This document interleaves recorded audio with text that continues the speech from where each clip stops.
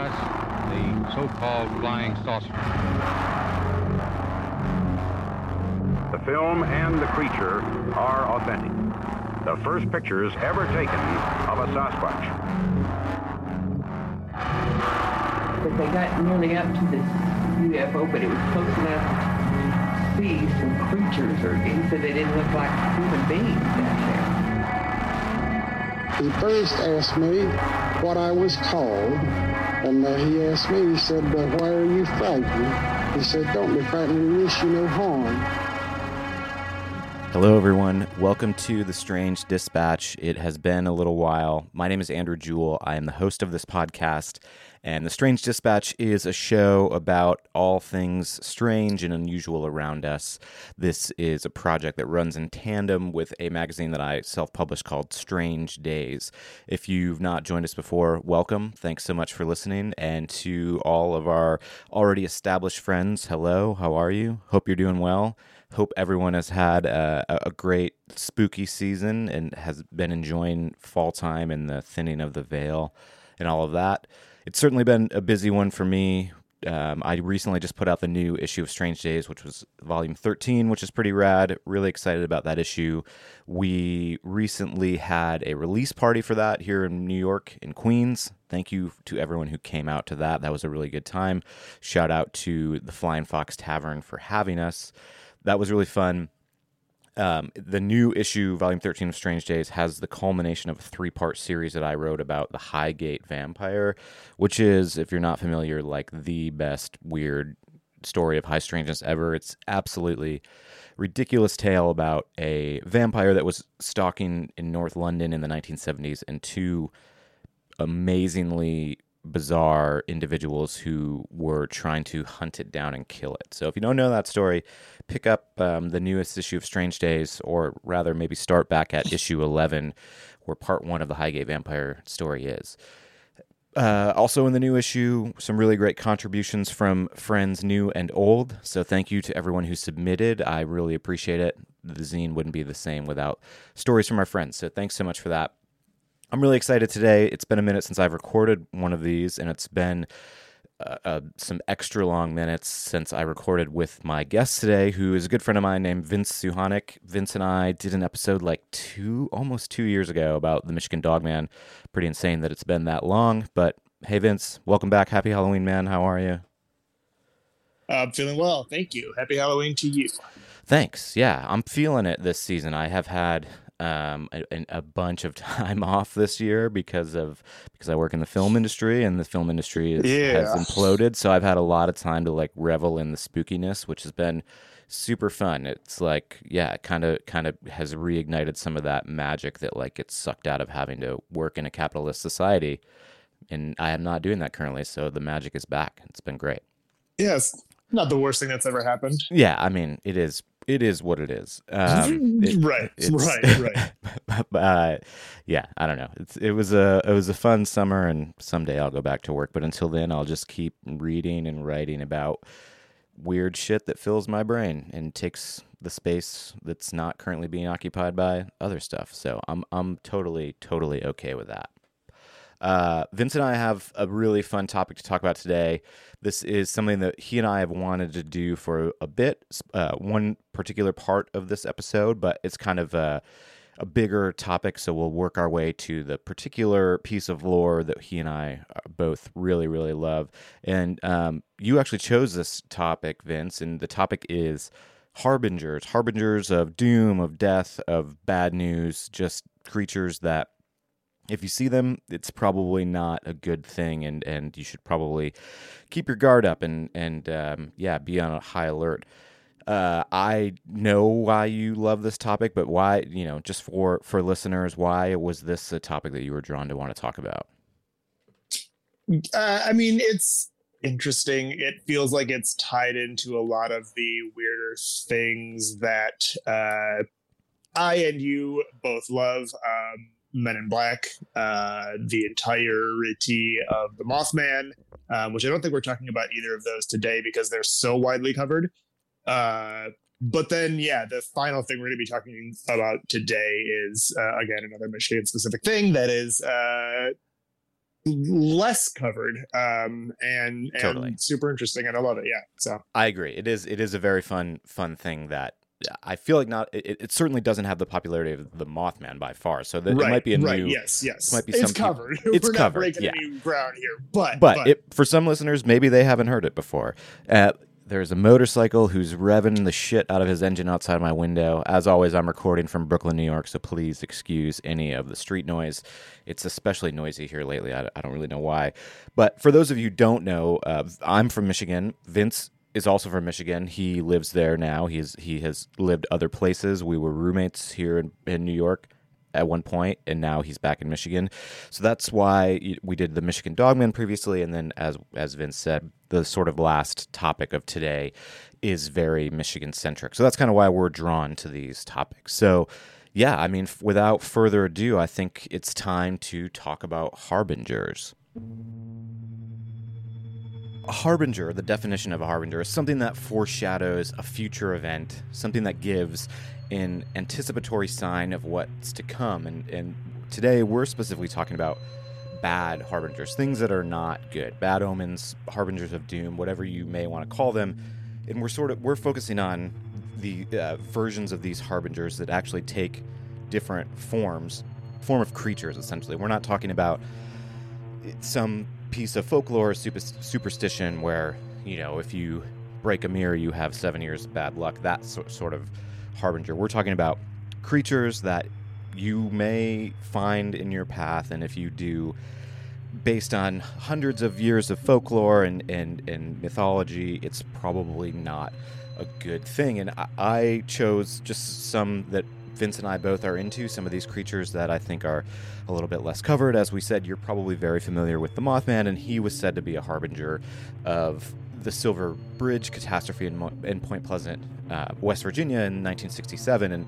And that's not to say that the Mothman caused this disaster. The whole idea of a harbinger is they are not what's going to bring the harm to you. They are just telling you, hey, you better look alive because some shit is about to go down. So the first harbinger that we are going to talk about is what's known as a black shuck. And the black shuck, or sometimes called the old shuck, is a ghostly black dog that originates in English folklore, talking, the United Kingdom, Britain, Welsh folklore. Typically, they're described as a large dog with fiery red eyes, although sometimes the eyes are seen as yellow or green. And shucks are oftentimes believed to be an omen of death. Not always, but oftentimes. According to the Oxford English Dictionary, the name shuck derives from an Old English word that is called skuka, which means devil or fiend. Most legends of the Black Shuck originate from East Anglian folklore, typically in the areas of Suffolk, Cambridgeshire, and Essex. Shucks have been reported to be various sizes. Sometimes they are as large as like a small horse or a calf, baby cow. Sometimes they're said to have mangy fur and to act like they're rabid. If you picture a rabid dog, they're supposed to sort of act kind of wily in that way. Occasionally they've been sighted with foam at the mouth like a rabid animal, and they're said to have a blood-curdling howl. But let's hope that you and I never hear that, because I can't imagine that's a good thing. I mean, we've heard some shit in the woods that has been kind of frightening at the time while we're backpacking. If we heard a black shuck howl, I can't imagine I would. I don't know. I don't think I would get any sleep in the woods. No, anymore. I'm not going to handle it super well. Yeah, I mean, I like a lot of the interesting stuff here that is just like, it seems like a super sick dog, like right, yeah, right. I mean, like, the legends are dating back to a time when dogs were prevalent in the streets, probably more than they are right now. Totally, that's a good places point. That we live in, just like sick ass dogs are not a good sign. Yeah, that's a really good point. Like, yeah, that I hadn't really thought about that. Like, it probably wasn't uncommon to come across a dog, whether it had been stray or just like, roaming around. But if you come across one with fiery red eyes and it's looking kind of mangy, rabid, size of a small horse, that's a different animal. That's different than just a sick dog. But also just like, a sick dog that's not great. No, it's not good. In a book from 1901 called Highways and Byways by some guy named William Alfred Dutt, which is a great last name. He described it's like butt with a D, just D-U-T-T. He described the black shuck as taking the form of a huge black dog that prowls along dark lanes and lonesome fields, where, although his howling makes the hearer's blood run cold, his footfalls make no sound. But such an encounter might bring you the worst of luck. It is even said to meet him is to be warned that your death will occur before the end of the year. So you will do well to shut your eyes if you hear him howling. Shut them even if you are uncertain whether it is the dog, fiend, or the voice of the wind you hear. You may perhaps doubt his existence and, like other learned folks, tell us that his story is nothing but the old Scandinavian myth of the Black Hound of Odin brought to us by the Vikings. So this is something we're going to get into, that, you know, these tales of these black dogs, these black hounds go back. They're stretched across centuries and many different cultures, all the way back to the Vikings, as this guy wrote about, but we'll get into that in just a few minutes. As he said, shucks are known to roam sort of liminal areas, especially areas where the veil is thin and where there might be some sort of association with death.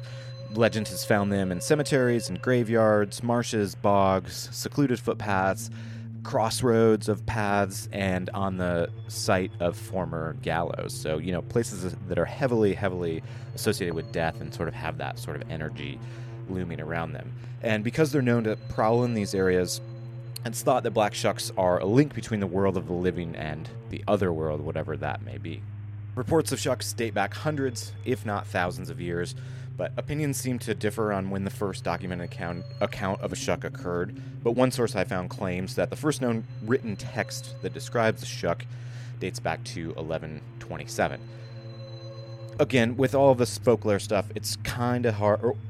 For some people, for professional folklorists, it's probably not hard to pin down these exact dates. But for someone who is just sifting through, you know, page after page on the internet, it's hard to know where a lot of this stuff comes from, because anyone can just say anything on the internet. But I did find some accounts that I was into and I thought were worth mentioning. In 1691, there was an English ship sailing from the UK to Virginia, and they saw black dogs and cats, they noted, but they saw several black dogs on the ship just before it wrecked. So that's got to be pretty fucking creepy. Like, I couldn't find out exactly where they wrecked, but I think it was like at least a couple weeks into the journey, and all of a sudden these black dogs are showing up that were never there before. And were not on the ship? Yeah, they're just like... Yeah, that's horrifying. And all of a sudden, like, they're just there. During the journey, during voyage, they started showing up. Yes, during the voyage. And yeah. This is in the late 17th century, so this is like a time when I think people took folklore a bit more seriously, so these people probably damn well knew what the sighting of a black shuck meant, and I'm sure they were terrified. Is that you can cut this out if I'm wrong, but is that not the way that chapter in Dracula ends? When the ship shows up with everybody dead, they see a black dog run off the ship? That is exactly how it ends. Yeah. And that is my favorite part of that chapter. For those of you unfamiliar, it's what that movie that came out this summer, Last Voyage of the Demeter, was based on. It's a chapter in Bram Stoker's Dracula, written from the point of view of the ship's captain's log. And basically, Dracula ends up on a ship that's traveling to London. Everyone dies. The ship runs aground, and the only living creature when they board the ship is a black dog, and it jumps off and just like runs into the heart of London. And that is exactly what it is, and I love that part. And it's makes this alleged story of these people in 1691 even more terrifying. Right. It's It's interesting parallels and lore. Absolutely. Another story comes out of Yorkshire, and it's said that there is a black dog that haunts the Evelet Bridge in Swaledale, Yorkshire. The dog is allegedly headless, and it's seen leaping over the side of the bridge and into the water. It can also be heard barking at night, and it's totally considered a death omen in this situation. Locals say that anybody who sees the dog has died within a year. So the last reported sighting of that dog, it was about 100 years ago, but it seemed like it was a pretty active sight for a while leading up to that point. So yeah, I mean, just like, man, can you imagine like you're walking home from the grocery store and you've got like one more bag than you should really have. Like, everybody knows that feeling, like you have too much shit but you're like trying to make it home and you're like struggling and you're uncomfortable, and then you see a headless black dog run down the bridge and jump into the water. Yeah, man. And you live there, so you know exactly what that means, and you're just like, right, yeah. God damn it.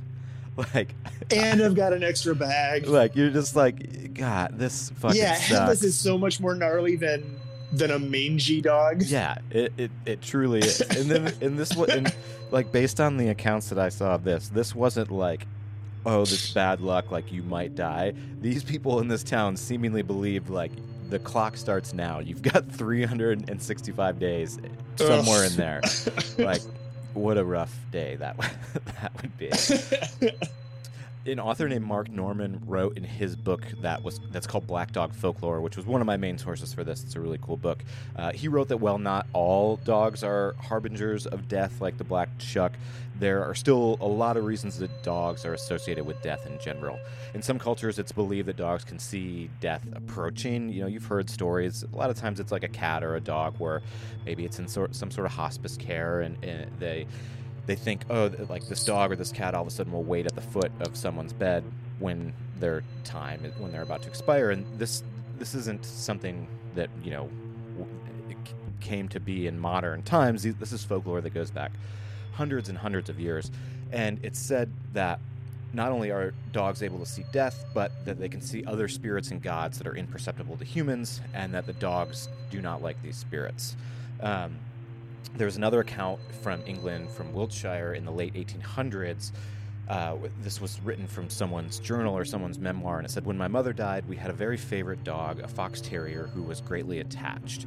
All other persuasions would not induce him to enter her bedroom. His abject terror was so great that we gave up all attempts to coax him into the room. And the context here is their mother was sort of on the deathbed, and her favorite dog wouldn't come be in the room with her. But on the morning of her death, the dog was asleep in the kitchen and suddenly jumped up, and with a cry and his tail between his legs, ran under a chair and hid there and would not come out for the rest of the day. Wouldn't come out. And they had a servant. This family had a servant who was trying to explain to them that this was clearly a sign that their mother was going to die this day, because the dog was acting like as if it had seen the angel of death come into the house, which was a part of their folklore. And then what happened is the mother passed away that day. So yeah, it's been, you know, this is folklore that goes back a long time, that dogs can see spirits, and particularly death, and sense when death is coming. I mean, that would be a real bummer to be on your deathbed and your favorite dog just like won't approach you. And yeah, that's, I mean, I don't know. Dogs. I'm looking at my dog right now. Yeah, I'd be real bummed. It would be a real bummer. And these ideas of dogs seeing spirits and seeing death and other beings of the underworld aren't specific to, you know, the English. In Islamic religion, it's believed that black dogs can see Ariel, the angel of death, and in ancient Scandinavia, it was thought that dogs could follow the movements of the sinister death goddess Hel. And in Welsh mythology, it's thought that black dogs could see the death-bringing hounds of Anwen. It's an entity I'm not totally familiar with, but you can see that the idea that these dogs can sense these otherworldly beings is kind of spread out all over the world. At one point when I was researching black shucks, I read a suggested reason that these dogs are often associated with cemeteries and graveyards, and it's because people allegedly used to believe that the first person buried in a cemetery would be required to watch over the dead in that cemetery forever, through eternity. And because of this belief, oftentimes a dog would be buried in the cemetery first before a human, and then it would be the dog's soul that would get trapped to that place eternally while it watched over the dead humans who lay there. And these dogs are oftentimes referred to as church grims, or just grims, which means guardian, essentially. And it's thought that ghost animals in or around a churchyard must be the specters of the animals that were used in this situation. It's also speculated that in some of these instances, these ghostly spectral animals around churchyards were actually used as foundation sacrifices, meaning that the remains of a dog or a cat would be put into the foundation of a building as a sacrifice to support the build. And it's speculated that this was practiced in British culture, but there isn't much evidence to support that. But there is evidence of this being practiced in ancient Greece, dating back to the 13th century BCE. So, these are real beliefs that people held. Like the animal sacrifice in the foundation is wild. That's some real occultist shit, But I particularly like the idea that like they thought that whoever was buried in a cemetery or graveyard first would get stuck there eternally, and they were like, who would be good at that is a dog. Like, we don't have to put a human there. I love that. That's like my favorite piece of this folklore. I love spectral guardian cemetery dog. 100%. Yeah, that's fantastic. Yeah, that's the Grimm. That's where the word Grimm comes from. It's amazing. That's like I said, my favorite part of this folklore. So with so many cultures holding similar beliefs about dogs, especially black dogs, and their relationships with the underworld, it's no surprise that a bit of this lore has morphed into something ominous and sinister over the centuries. Perhaps, it's nothing. Perhaps it's just stories, or maybe dogs really are the intermediary factor between our world and the underworld. I am okay with that. If it were cats, I'd be okay with that as well. But I am totally fine with dogs sort of keeping holding the line between our world and whatever world we can't see. The next bit of folklore, of Harbinger folklore that we're going to talk about are banshees. And banshees are female spirits, particularly in Irish folklore, who are said to herald the death of a family member by wailing or shrieking or just screaming into the darkness of night. The word banshee comes from the Old Irish word benside, meaning a woman of the fairy mound or fairy woman. As the name implies, banshees are connected to fairy mounds and that dot the Irish countryside and are very prevalent in Irish and Celtic folklore. So, banshees are said to be of the realm of the fae. And banshees can appear in various forms. Sometimes it's a beautiful woman in a shroud, a pale woman in a white dress. She might have silver hair or red hair, or it might be an old woman with frightening eyes, dressed in all black with a veil covering her face. Stories of banshees have been traced back to like the 8th century. It's believed that some of these stories were based on a medieval tradition in which women would sing sorrowful songs to lament someone's death.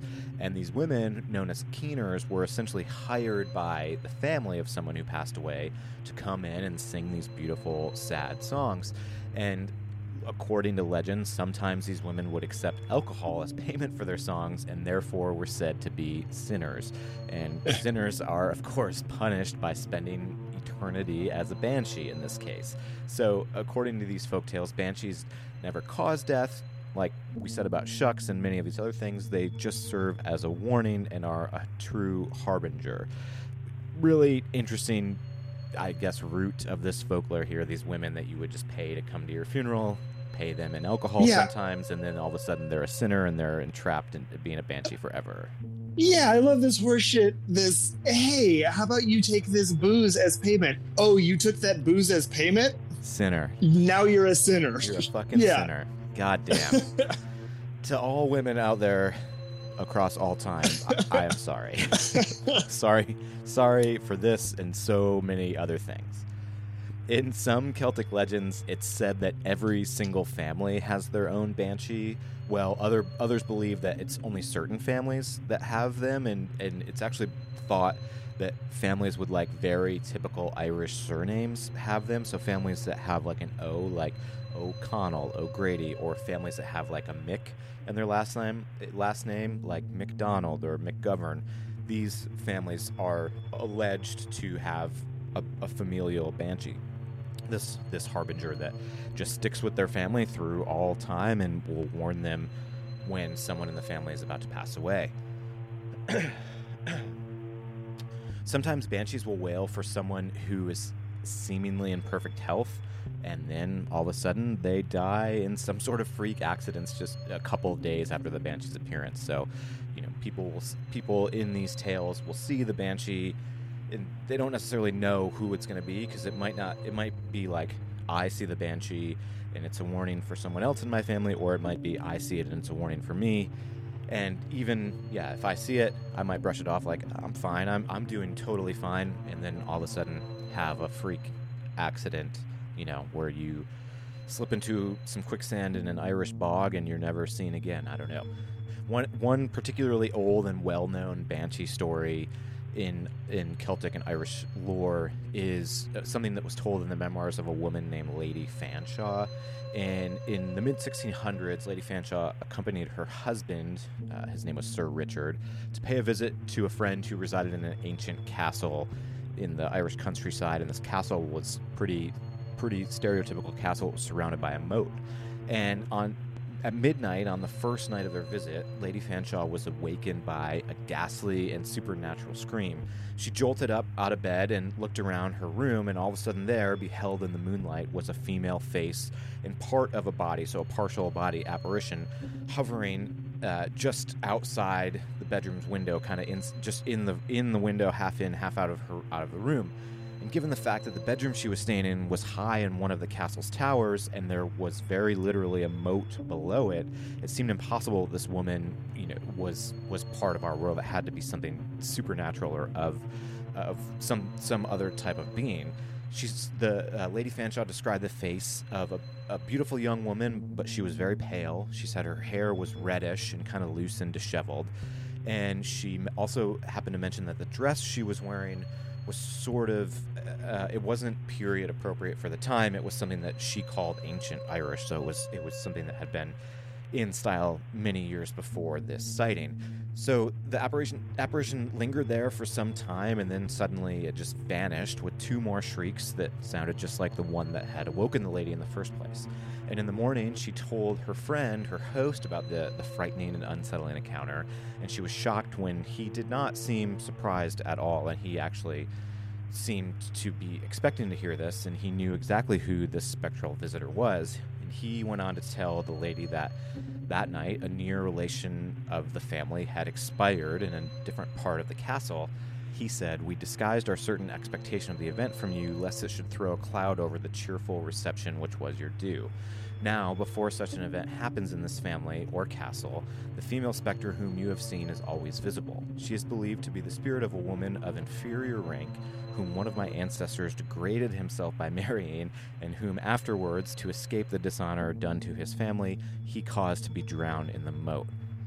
Again, I'm sorry to women everywhere, because this man basically said that his family banshee was the spirit of a woman who someone in his lineage married, and it was thought that she was not the type of woman that this man should be marrying, and he was disgraced, and acting out of feeling disgraced like that, he caused his wife to be drowned in the moat of the castle. So yeah, man, I would fucking haunt that castle for the rest of my life as well. Yeah, that was real bleak. Super bleak. So similar stories of banshees can be found throughout Irish and Celtic folklore, especially banshees, like we said, who seem to attach themselves to a single family for one reason or another. And I have a side of my family. My mother's side is like very, very Irish. In fact, her maiden name has a Mick in it. And I have never asked her if there's any lore about banshees in my family. My grandmother, my mom's mom, did a ton of research. She was very into her heritage. She did a ton of like ancestral research, family tree type stuff, and I feel like I need to dig into that and see if there's any lore of a banshee in my family, because that's again a very fun, wild piece of folklore about a harbinger who you really probably don't want to see. Yeah, I didn't know any of this, really. I vaguely understood that a banshee was was a spirit, and it was a woman, and it screamed. And right. Yeah, I guess I didn't either before researching. Yeah, this is super interesting. I mean, I understood that. I think I knew a little bit. I knew that it was probably, the scream was thought to be heralding a death in the family, but I definitely didn't know that banshees are believed to stick to one family, and I said, some people think that every Irish family has them. Some people think that only certain do.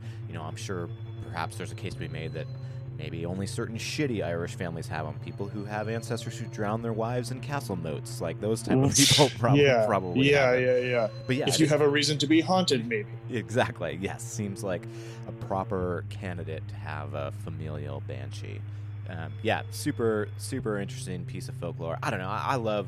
I just love all of this weird folklore so much. Like the further I get into studying and reading about weird shit, the more I'm drawn to like this side of things, because this is where it all, this is where every weird story really stems from, like modern urban legends, these sorts of things. I feel like all have roots that are into this sort of stuff, and I really just love it.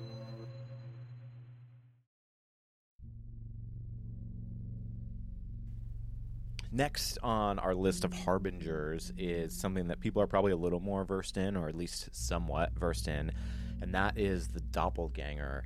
And doppelganger is a German word that translates to double goer or double walker, referring to some sort of like wraith or apparition that casts no shadow and is a replica of a living person. So yeah, doppelgangers, I feel like, again, I had some familiarity with, but my biggest source for this section is actually an article that my good friend Yale Grootman wrote from the Weird Wide Web podcast, and it was in Strange Days Volume 6, and he wrote a fantastic article about doppelgangers, and it kind of opened my eyes to like, oh yeah, this is also something that is a piece of folklore that almost everybody knows what it is. Probably everybody is at least somewhat familiar, and I feel like, I've used the word like, oh, Vince, I swear I saw your doppelganger at the store or whatever, but didn't really know what the foreshadowing of a doppelganger implied.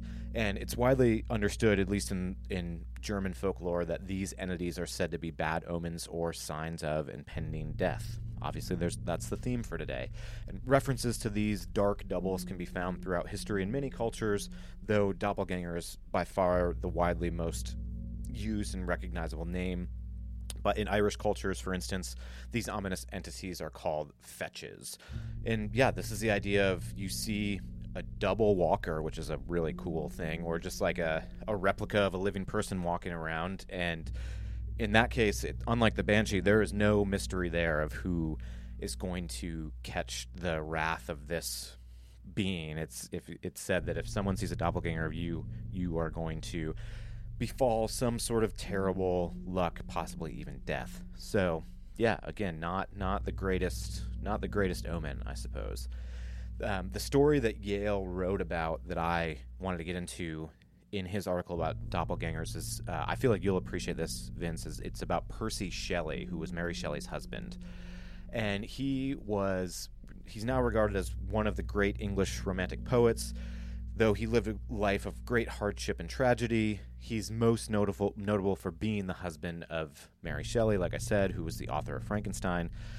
Growing up, Percy was incessantly tormented by his schoolmates, and at a young age decided to elope with his first wife, who he then quickly abandoned. She sometime later turned up dead in a lake. She was pregnant and had been drowned. Terrible. Not necessarily saying that Percy had anything to do with it, but this was just sort of the kind of bad luck that seemed to follow him around. And he went on to have many failed love affairs until he eventually met and married his wife, Mary. Mary and Percy had 4 children together, but lost all but one of them, sadly. And while Mary and Percy were together, I know, this guy had a terrible luck. While Mary and Percy were married, they would also lose Mary's sister to suicide. So just really bad luck. And this is not it. We haven't even gotten to the doppelganger yet. So close to his death, Percy confessed to his wife Mary that he had been seeing his own doppelganger on multiple occasions. He said that he had just been seeing it around, and he was familiar with that omen, what that was an omen for, and what that unfortunately probably meant for him. And on one of these instances, he recalls coming face to face with the entity while he was standing out on a terrace. And the doppelganger stood unsettlingly close to him and asked, "How long do you mean to be content before vanishing?" What? Yeah, how long do you mean to be content?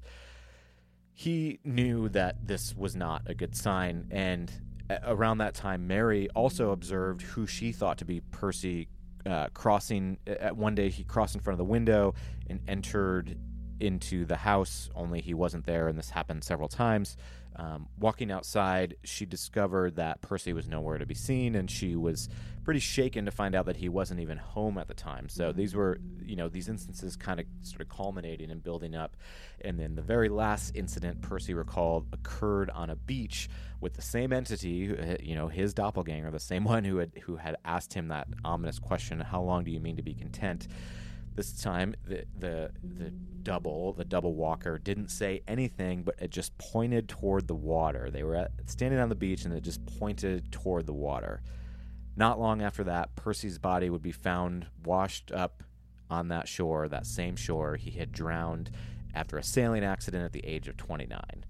So he allegedly told someone about, told his wife about all of these instances, but particularly this one where he said he was standing on the beach and the entity just pointed toward the water, and then that's where he drowned sometime later. So that, I think, is an incredibly creepy story about doppelgangers, and definitely probably one of the darker stories you can find on the subject, but crazy that this is like I said, it's kind of a doppelganger's kind of a thing that people are familiar with, but I have to bet that most people don't realize that it's said to be such a terrible, frightening, bad omen.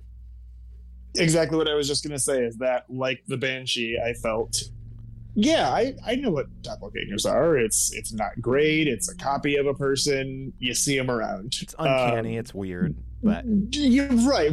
Didn't understand that it was this ominous. Very ominous.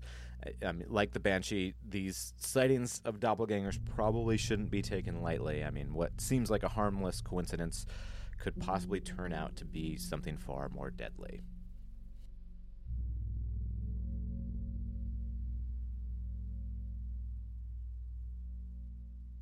So our last Harbinger, and I think what was the impetus of this episode in general, is, I know, one of your favorite I mean, it's not a cryptid, it's favorite folkloric creatures, characters, and that is, of course, the Nain Rouge. And the Nain Rouge is a story that comes out of Michigan, close to where Vince is now. And yeah, I don't know, I know you've been a fan of this creature for a while. I know that you actively are constantly looking for new Nain Rouge stories and that sort of stuff. I mean, you love this guy.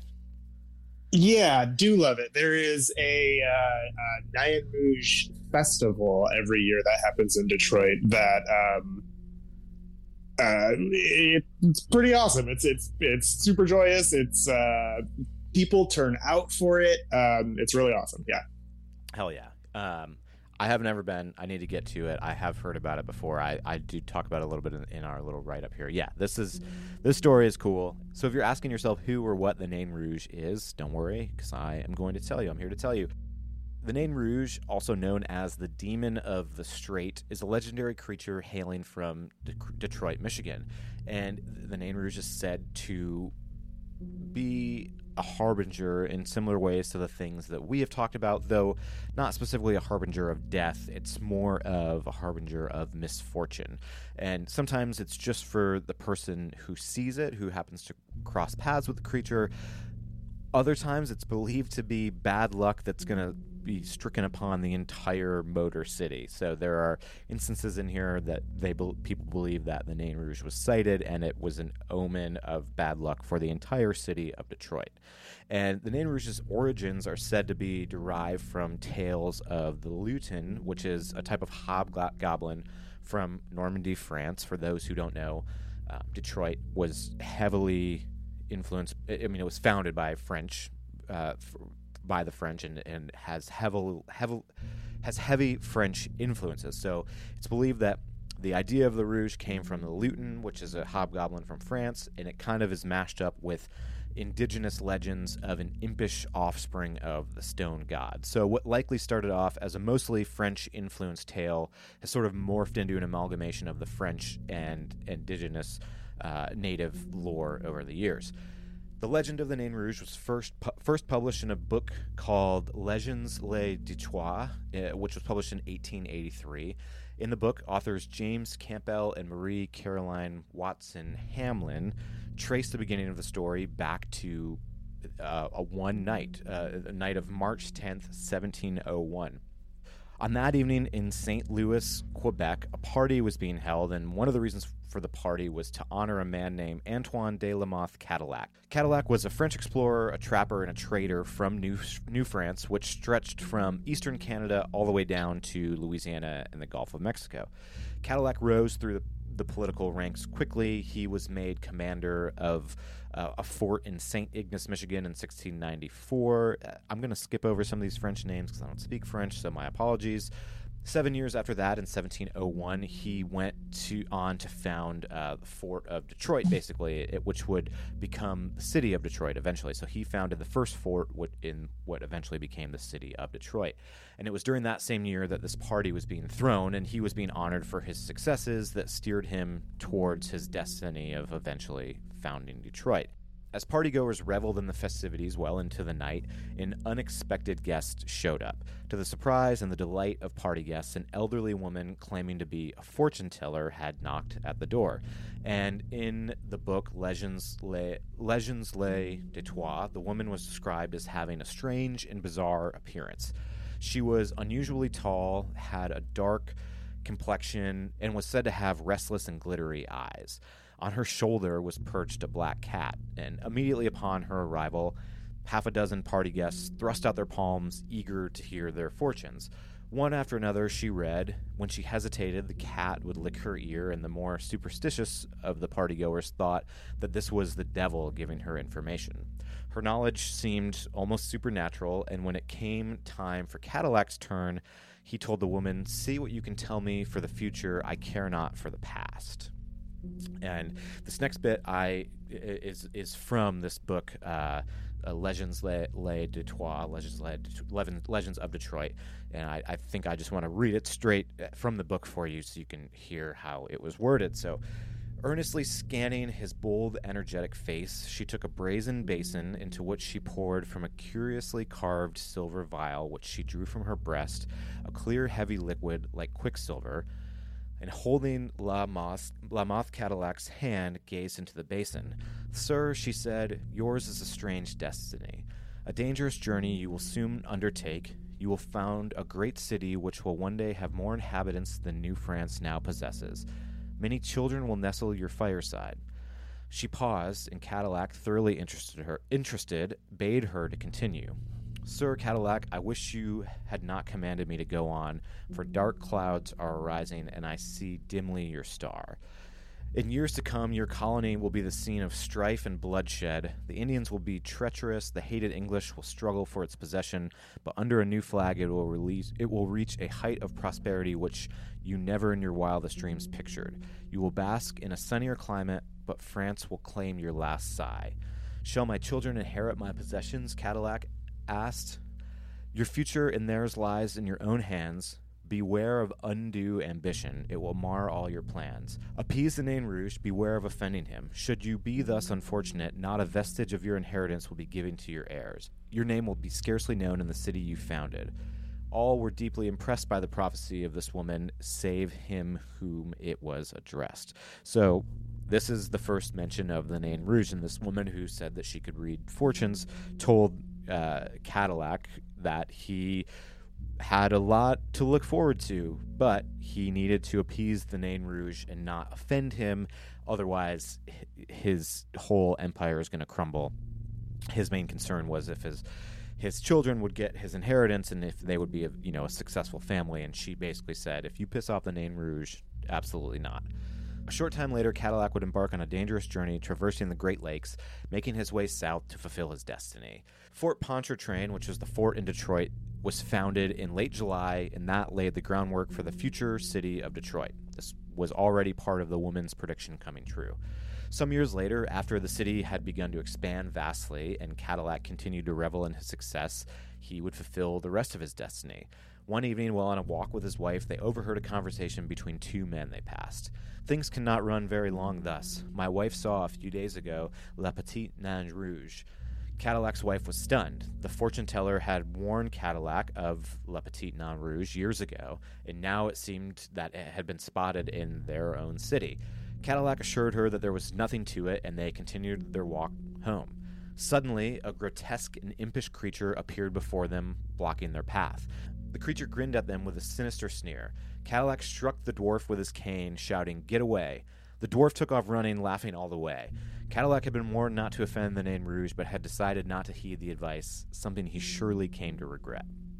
A short while after that encounter, Cadillac's life took a drastic turn. It seemed the rest of the fortune teller's prediction would also come true. He lost his fortune, he lost his business, he was called back to Quebec where he faced charges of trafficking alcohol and furs. He was also charged with abuse of authority a couple years later, and he was given orders to head to Louisiana, but he didn't do that. Instead, he sailed back to France. By this time, he had lost all of his money, all of his power, and just as the fortune teller warned him, his family inherited none of his property or wealth. So this is the story of Cadillac's encounter with the Nain Rouge, and many have asked, could his fall from grace really be from disrespecting the little impish creature that allegedly crossed his path? Is the demon of the strait actually a harbinger of doom and bad luck? Many people believe the story of Cadillac was just the first occurrence of tragedy striking in Detroit, and that this creature would go on to sort of set the tone for many, many bad things that would happen there. And there is a full, long list of these appearances of the Nain Rouge after Cadillac, which are all pretty interesting. So I'll go through those, and then we'll get into what we think about the Nain Rouge in this story. On July 30th, 1763, the Nain Rouge was seen before the Battle of Bloody Run, which was a battle fought during Pontiac's War. Pontiac's War was a rebellion by Native Americans who were dissatisfied with British rule in the aftermath of the French and Indian War. The Battle of Bloody Run happened the day after the Nain Rouge appeared. So the creature appeared on the 30th, and the battle took place on the 31st. The Battle of Bloody Run was named after the creek at which it was fought, which ran red with the blood of up to 50 dead British soldiers who were killed by Chief Pontiac's men. After the battle, the Nain Rouge was allegedly seen dancing amongst the corpses. Fast forward to 1805, and the Demon of the Strait was seen again by several witnesses as it raced through the streets of Detroit before the city was all but completely destroyed by the Great Fire of 1805. The fire started on the morning of June 11th. It is presumed that it started in or in the immediate vicinity of the stables of a local baker named John Harvey. One of the first buildings that were set ablaze was a nearby barn from which the flames were easily spread to other flammable wooden structures. The city at the time was nowhere near its current size, obviously, but it was still the home to about 600 people, and thus the settlement didn't have adequate firefighting equipment, and they pretty much just relied on like a bucket brigade. There weren't any casualties from that disaster, but the entire city was razed to the ground. That was it. One fire took out the entire city. The Nain Rouge was spotted again just 7 years later in 1812 when British forces attacked the American-controlled Fort Detroit, and the general in charge of that fort was named William Hull, and he was the governor of the Michigan Territory at the time. He was forced to surrender the entire city to the British after what was called the Siege of Detroit. And when General Hull finally surrendered, he said that he had seen the Nain Rouge in the fog just before he turned himself over to the British. He said the Red Dwarf was laughing and leering, pointing at him. After the battle, William Hull was court-martialed, convicted of military incompetence, and sentenced to death, but he eventually received a pardon from President James Madison. So this instance, it was sort of, the Nain Rouge kind of was not bad luck to the entire city, but more particularly this man, General William Hull. In 1884, a woman reported being attacked by a creature resembling a baboon with a horned head, brilliant eyes, and a devilish leer on his face. Many people pointed the finger at the Nain Rouge, saying that this description fit the impish creature to a T.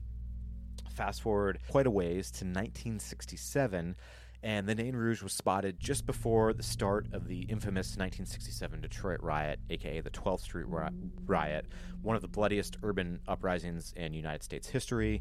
The riots began on July 23rd, 1967, when black Detroit residents clashed with the Detroit PD after a raid on an unlicensed after-hours bar. The riot lasted 5 days and resulted in the deaths of over 15 people, while upwards of 500 people were wounded. So the Nain Rouge had been spotted just before this siege on a speakeasy.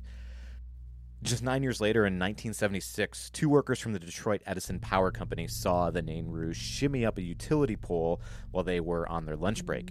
Mistaking the imp for a child, they screamed at it to stop, but watched in amazement as it dropped to the ground completely unharmed. It leered at the men before running away. And the next day, the city of Detroit was hammered by a historic ice storm that left over 500,000 residents without power. So this was, again, two men saw this thing. They thought it was a child, and then the next day, some terrible weather just hammered Detroit, shutting the whole city down. And then the last instance of a Nain Rouge sighting that I could find was in 1996 when two men reported seeing the creature fleeing from the scene of a car burglary. So a little bit less of a large citywide impact in that one, but that's like almost 200 years worth of Nain Rouge stories that some people would argue is just a folk tale that has become an urban legend specific to the Detroit area, but I do think it is a very interesting story, and I mean, it's worth telling for sure.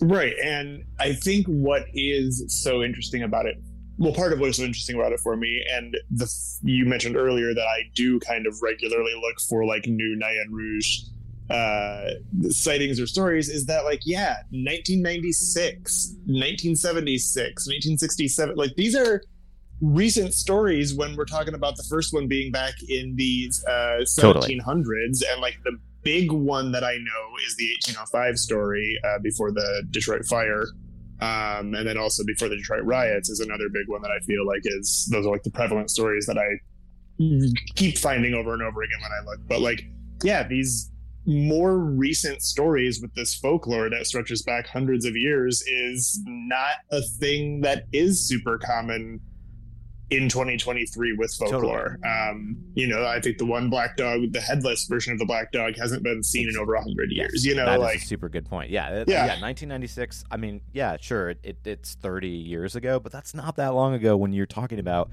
these things that stretch back. I mean, Nain Rouge is a couple hundred years, but it's in company of these stories that stretch back far beyond that.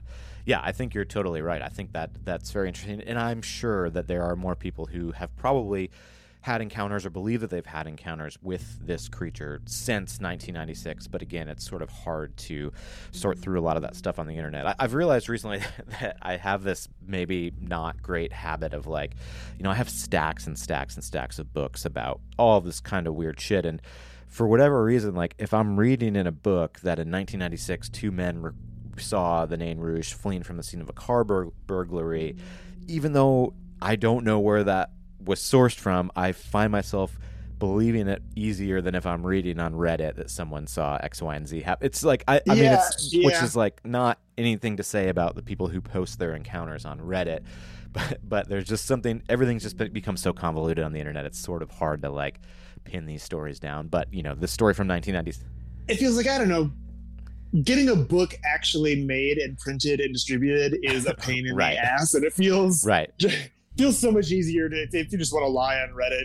It's a significantly easier task. Yeah. So this is something that I've realized I do, and I have been trying to. I've been sort of grappling with how to strike a balance with not wanting to immediately dismiss every crazy story I read on the internet.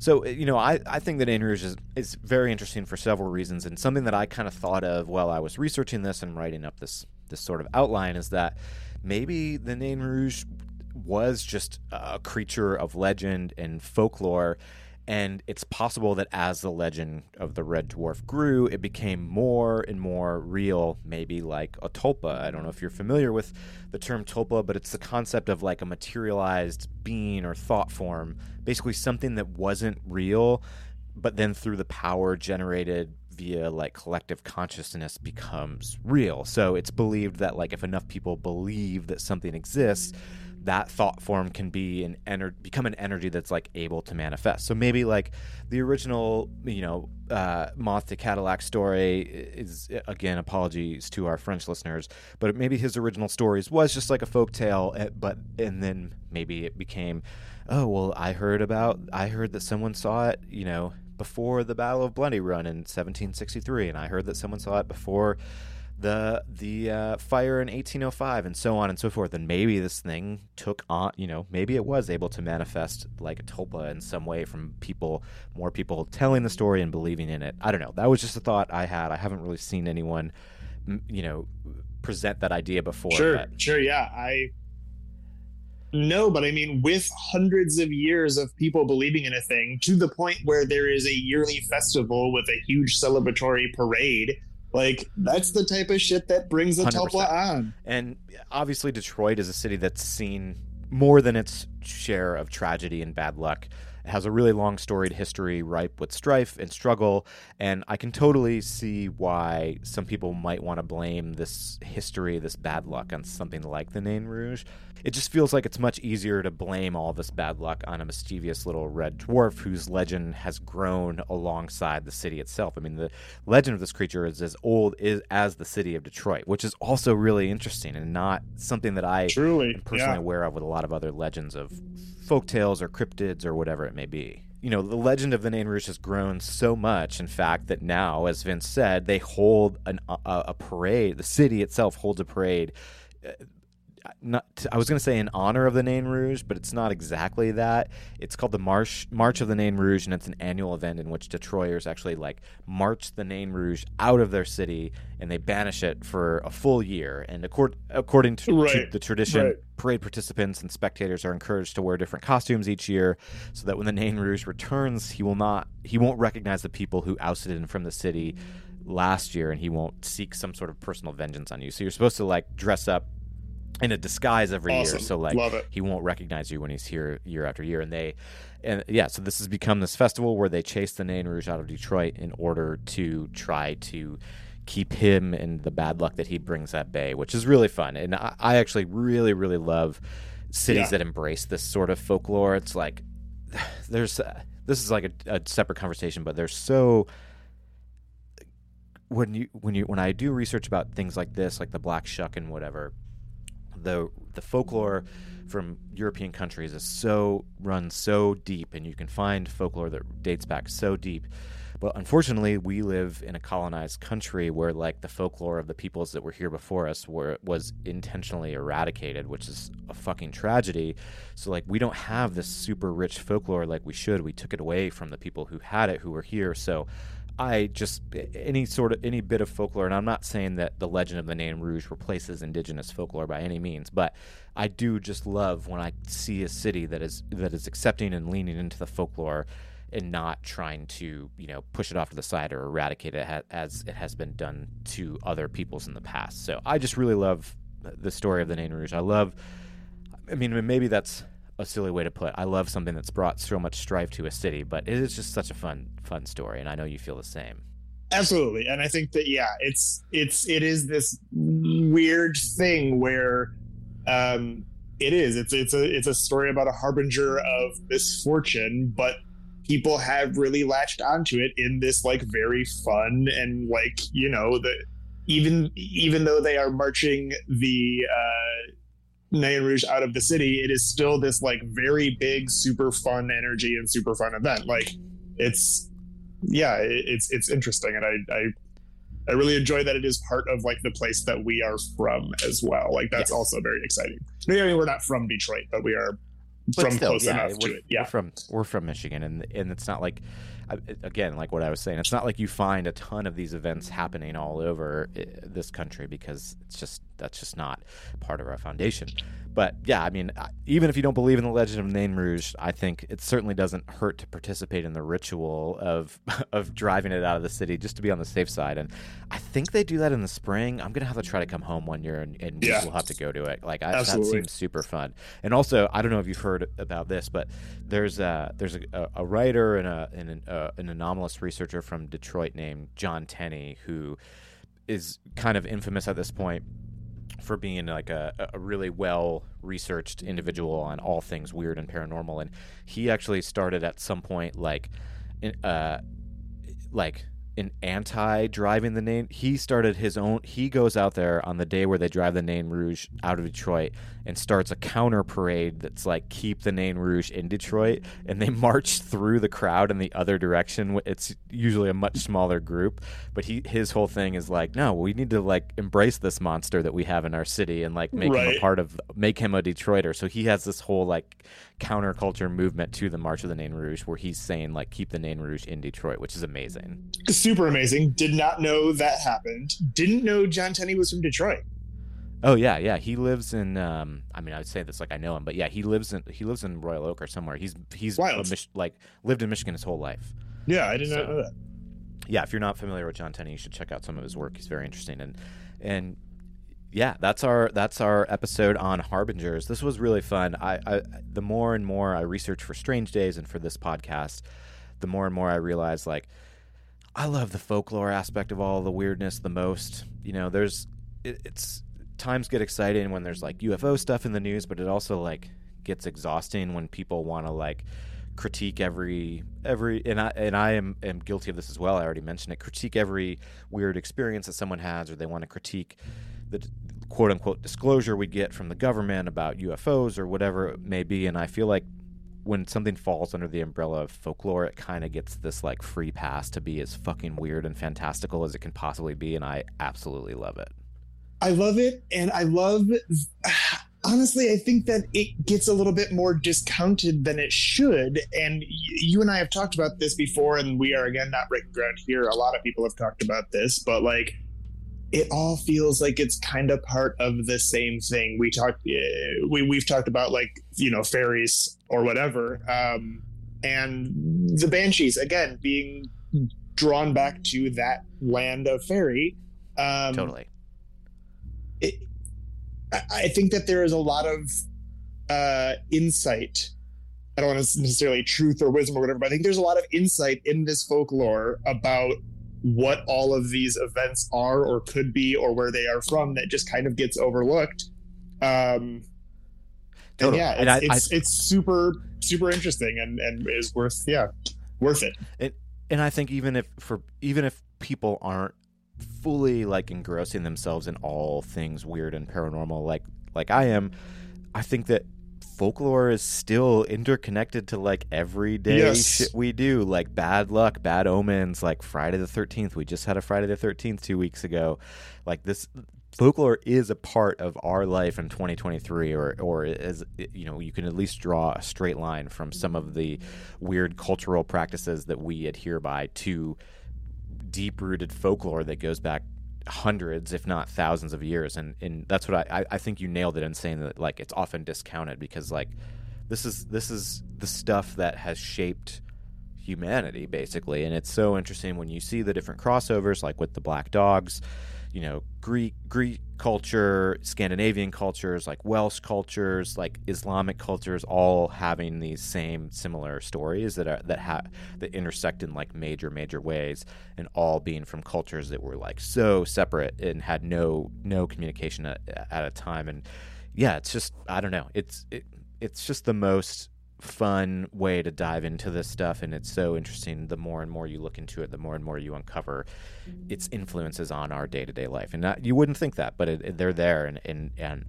I love it. It's just, I don't know, I was super happy when you suggested doing this as an episode, that not only just because I wanted to talk to you about the Nain Rouge, but also just it's just so ripe with so much story. You know, we barely scratched the surface of these subjects. You could do an entire season of a podcast about each of these things, and I just love it. Yeah, thank you for putting this together and taking it on and asking me to do it with you. Absolutely. Yeah, of course, man. Thanks so much for being here. And yeah, that does it. This was great. I hope you enjoyed this episode. Thanks again, Vince, for being here.